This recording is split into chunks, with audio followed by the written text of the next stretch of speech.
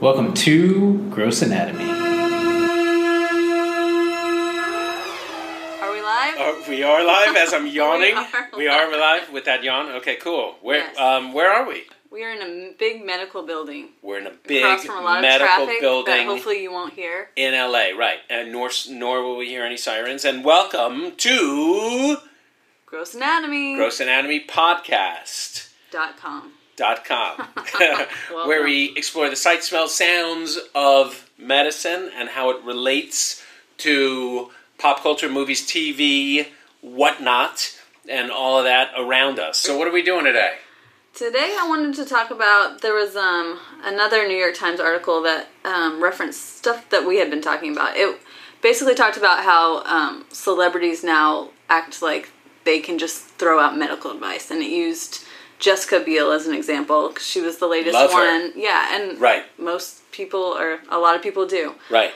But I guess she got a lot of flack recently because she didn't like the latest legislation to oppose, or she tried to oppose a bill that would create an extra layer of oversight for parents seeking medical exemptions to vaccines for their children.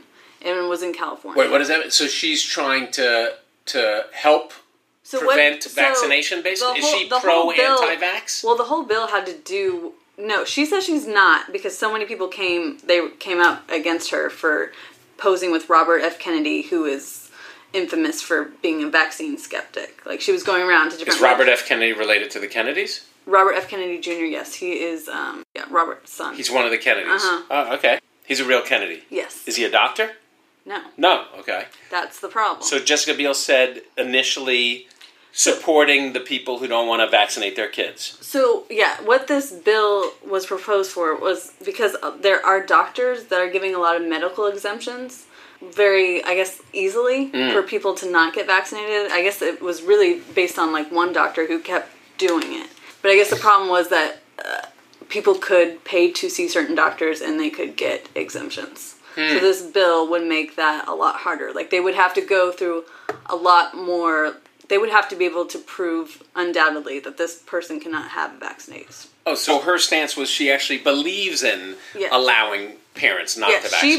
She believes in parents having that choice. She calls it health freedom, I believe. Health freedom. Yeah. You know what it reminds me of, though?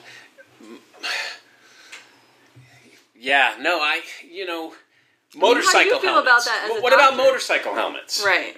Or even bicycle helmets. You know, we know that if there are injuries, if there are crashes, it prevents fatalities. Bicycle helmets, motorcycle helmets. So, but should we enforce that? Should it be a law? Or should we say bicycle and motorcycle at your own risk? That's true. And we do enforce it. We do enforce it, We don't we? decided that that kind of safety is important. Right. So as a doctor, though, I guess you don't have a problem with it, right? Like, you've never had a case where you needed to medically exempt someone from getting a vaccination. It's never... No, but at the hospital where I work, everybody must get a flu shot. You have to get a flu shot. Oh, you can't? There's no way you can get out of it? So if you're an employee at the hospital, or working at the hospital, or want to be a doctor at the hospital, you have to get a flu shot. And not only do you have to get your flu shot, you have to have carry a little card that shows that you had the flu shot, and you have to sign off in the medical record that you have the flu shot. But there are some people who have had allergic reactions, near fatal allergic reactions to the flu shot. There are some people who've developed this weird muscle kind of weakness paralysis thing from the flu shot called Guillain-Barré. So those people are certainly exempt from getting the flu shot. All they have to do is just say, I've had this before. So I don't know what they have to do to show that they've had it. I don't know what papers, but I think during flu season, I think they have to wear a mask. If they want to come into the hospital, I think they must wear a mask. Did that start because, what was it, a few years ago? So much staff had to, call out sick, and there was, a big flu I think epidemic. Because of the flu epidemic, I think, it's known how it's spread. It's interesting that they make it mandatory. So, interestingly, we don't have to pay for the flu shot. The hospital provides the flu shot to everybody who works here. Okay. What is your question? I don't even remember. Where am I going with this? No, so I guess you probably wouldn't have a problem with the bill if it makes it more likely that parents are going to have to get their children vaccinated, because we've talked about the Children spread of should the be measles. vaccinated. It's a the no-brainer. It's not like we're doing anything dangerous, and we've talked about it. This study was all debunked. It was like a myth almost, and could occasionally stuff happen? To someone, could da-da-da happen? Sure. Is it definitively because of this vaccine? There's no evidence to show it is, but we now know that measles is on the rise because of people not vaccinating their children. And that's going to kill people. Yeah, and that's what you can prove. Right.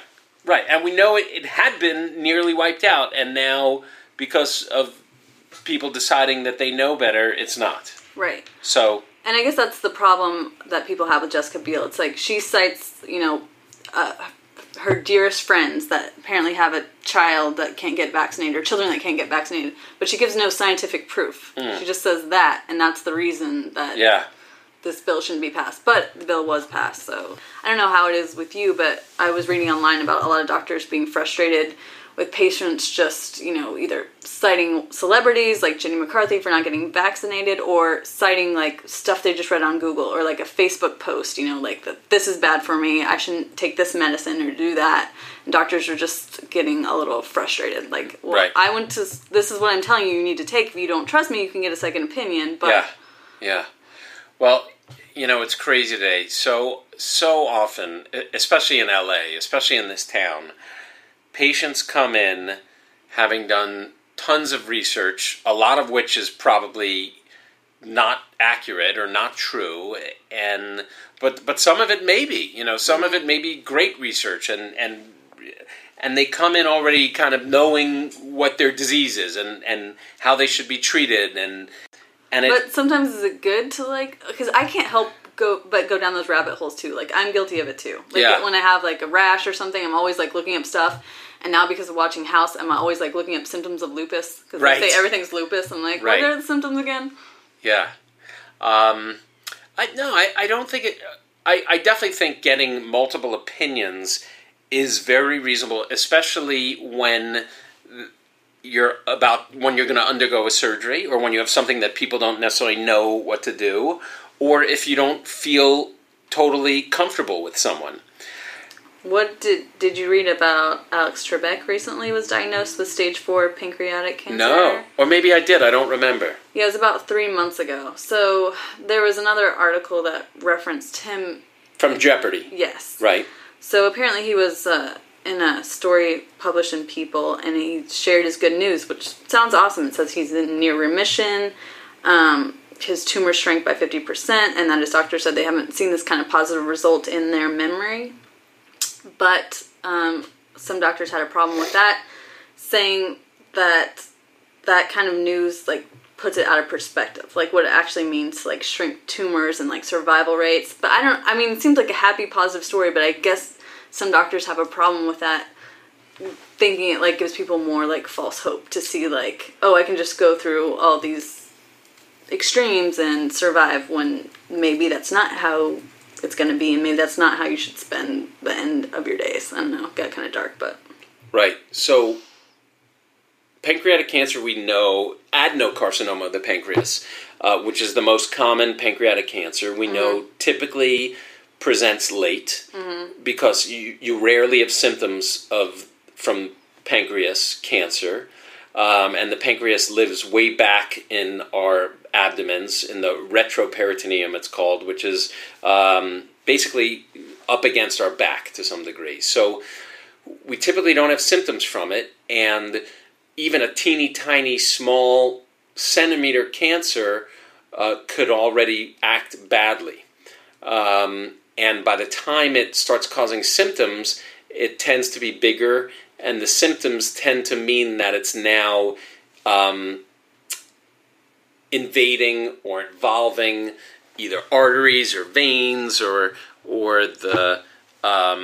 going even further into the back where we have our nerve plexus and causing pain, or maybe it's blocking our intestines. And that's often the problem with pancreas cancer. Now, sometimes we catch it early, and usually it's lucky, or usually they're being investigated for something else, or sometimes it's a small cancer in a good location that's found before it starts causing any of these bad problems. But that's not usually the case with pancreatic cancer. So, but we do sometimes catch it early, and when we catch it early, it's treatable and even curable. The reality is we often catch it sort of intermediate or late. That's not to say we don't have good. There's still surgery sometimes that could treat it, and there are chemotherapies that could sometimes treat it. And this is a very long answer for your question, and I don't even know where I'm going. But so yeah, sometimes after chemotherapy or therapy, you do get a 50% reduction, and that doesn't necessarily mean the patient's going to do any better. Like you said, they still may have the same bad outcome. They still may not survive. Yeah. I mean, I guess I never thought of it from the perspective of a patient going through the same thing, reading that article. Because I would look at people's article like, oh, good, maybe Alex Trebek is going to be okay. I wouldn't think of it as, like, the doctor saying that this story, like, nobody, like, held it up to any kind of, like, medical scrutiny. And it does not mean that people that have the same problem, if they receive the same treatment, are going to see the same kind of improvement. Right. So, but the problem with saying that the tumor shrunk 50%, it doesn't necessarily mean that their survival is going to be any different. That's what they were saying. That's too. What often happens is they get a shrinkage of the tumor, of the cancer, but the survival often is the same. Or unfortunately, when we're dealing with pancreatic cancer with chemotherapy and things like that, we're talking about just adding months to someone's life. We're usually not talking about much more than that when it's that advanced. But months could mean a lot. But at the end of the day, I do think it's very important to give people hope. That's what I was thinking when I read that. I was like, well, isn't hope good? I mean, don't you kind of want it? Yeah, I believe in hope, but I believe in being realistic. So, I mean, if someone came to me with a very advanced pancreatic cancer, what I try to do is I'll say to them, listen, this is the most serious. You can't get any more serious than this. This is the kind of thing that it's important already now, no matter what's going to be, to start making sure whatever it is you need to wrap up in your life, you wrap it up as much as you can. Mm-hmm. But we have a lot of treatments and different, and we have a plan, and we could do this and we could do that, and let's see. And there's no real way to say to anybody, you have 6 months, you have 12 months, you have a year, you have 2 years, you have 5 years. There's no way to tell, because who knows, in 6 months from now, while someone's getting treatment that's just reducing it by 50% and carrying, we may come up with something else in 6 months from now that's going to give you 9 months. And then in 9 months from now, maybe we'll come up with something that's going to give you another 8 months. And we're kind of at that point with cancer research and with developments that with different cancers, we kind of are making some of those leaps. Right. We're not really there in terms of curing pancreatic cancer, but there's vaccine studies. There's a lot of different things. And then there's also the pancreatic cancer that Steve Jobs had, which was not adenocarcinoma, which is a neuroendocrine, a different kind of pancreatic cancer that, even though could be big, bulky tumors, is a lot more treatable and can be curable, but at least is so much more treatable that patients could live a long time, years and years with that cancer. And I don't know. So of course you want that. I mean, I imagine you've so that maybe he had that kind of hope. Yeah, right. Maybe he had that kind. But the truth is, talking about Steve Jobs, who supposedly was a genius, he was a fool, because he had a cancer that was probably way more treatable. But if you read the book or saw his movie, I did read that he book. Treated himself with herbs and diet, and for a while didn't embrace standard therapy. And I think had he embraced regular traditional medicine and the alternative medicine, which I love, but had he not thrown away traditional medicine, he might be alive today. Right. When he did go to medicine, it was basically... It was probably too late. Too late is what they say. Yeah. Or they reference. Yeah, you could do certain things with alternative therapy, but you gotta embrace traditional medicine. Unfortunately. Because that's where, the science backs it up. There's just more... The science backs it up. And are some of these traditional therapies poisons? Yeah. But the poisons are going to kill the cancer, and you'll bounce back from the poison. Alcohol is a poison. True. Sometimes you don't bounce back from it. Sometimes you don't bounce back. Do you have, lastly... Their Ranker, which we've used before, has a list of worst celebrity health advice. Do you have any that you can think of that... Jenny McCarthy came in at number 1 with her anti-vaccine activism. Right, and there's a siren in the background for special effect. Yeah. Worst celebrity advice. Tom Cruise was another one. He went on that against antidepressants. Yeah, because he's Scientologist, right. So they don't believe in psychiatry. Right. Which can be very dangerous to kind of spread that. Right. Spread that around. And that was the whole postpartum blues thing, right? Yeah. Who was the woman? I think Brooke Shields. Brooke Shields, and yeah. So that was huge. Mm-hmm. Yeah. But I think he then eventually apologized, didn't he? If I'm not... I don't remember. Maybe not. Did. I think privately there may have been... Maybe he did. I don't know. Or if he's just Tom Cruise and everyone just loves him, so they just don't care. I like Tom Cruise. Yeah, I don't like that stuff. I don't either, but his movies make money. His movies make money. And I like him. Other bad advice. What about celebrities cloning their animals? But that's not... Barbara Streisand. Cloned her animals, right? Her dogs. Right. Which I thought was crazy. Yeah. But she was very open about it, so she must have not thought it was crazy. Right. We love one of our dogs. Actually, 2. We love our dogs, and... You guys really rescue all of your dogs. We do, yeah. But you wonder, if you could clone them. I don't know. Interesting. You guys would never do that. No, I don't know. If I had $1 zillion, who knows? Yeah, it's her money, whatever she wants to do with it. Right. And what else? Well, the number 5 is an actual doctor, but Dr. Oz. And I remember this because I remember him being so popular, my parents buying stuff that he would promote. Wow. But apparently, he supported the false claim that green coffee bean extract helped people lose weight without diet or exercise. Are you sure that's a real thing? I feel like that was one of those internet scams that click on what Dr. Oz says. I'm not sure if he truly... Apparently he had to go to a Senate hearing about it. Oh, and that company had to pay $3.5 million in a settlement. Oh, interesting. That I didn't know. But that'll lead us to our next week's topic, or maybe if you're going to push it back another week. No. Next week we got a good show for you guys. I don't know if we're doing one next week. Oh, maybe the week after. Because next week's July 3rd. Oh, yeah. Because I'm going to the Hollywood Bowl. Oh, fun. What are you going to see? I forget who's there. But I'm going. You don't know who you're going to see? No. Your wife bought tickets. No, it's a function through the hospital. We go with our group, our practice every year. I hope it's someone good. No, it's good. And then they do the firework thing. It's fun. Oh, nice. Yeah. What else? Maybe a little John Mellencamp, someone patriotic. No, it's not John Cougar Mellencamp. It's we saw Hall & Oates one year. That was fun. I don't remember who it's going to be. We didn't see any doctors up there though performing. No. But interesting. One year.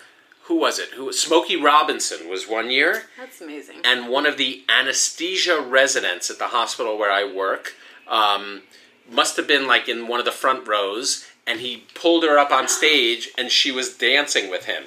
And it was hysterical. That's great. Yeah. And now she's still here at the hospital, so every now and then we'll make fun of her. Are your daughters going? Is your whole family going? 2 out of 3. One is in Europe. Okay. Living the dream. Wow. Yes. Maybe Jealous. you should sit close to the stage, see if they get pulled up. Yeah, I'm not going to be next to the stage. No. And they're not getting up on stage. Okay. Not my kids. All right. So, anything else? No, but next week you didn't... We kind of gave them a little, and then we cut off. Oh, so what are we doing? We're going to talk about next week. Next week? Podcast. Next podcast. We're talking about doctors who have who maintain their being a doctor with a second career, or have pivoted to doing something entirely different. Yeah. So we got some surprises in store. Yeah, and I think it's a kind of fun, interesting topic. It is. Yeah. There you go. At Gross Anatomy Podcast. .com. Follow us on Instagram. Give us suggestions. Give us questions. What else? That's it. That's it. That's what we need. That's what we got. All right. Thanks for joining. That's it for this week. Thanks for listening to Gross Anatomy, and be sure to subscribe to our podcast so you can check out more episodes on the evolving sights, smells, and sounds of medicine.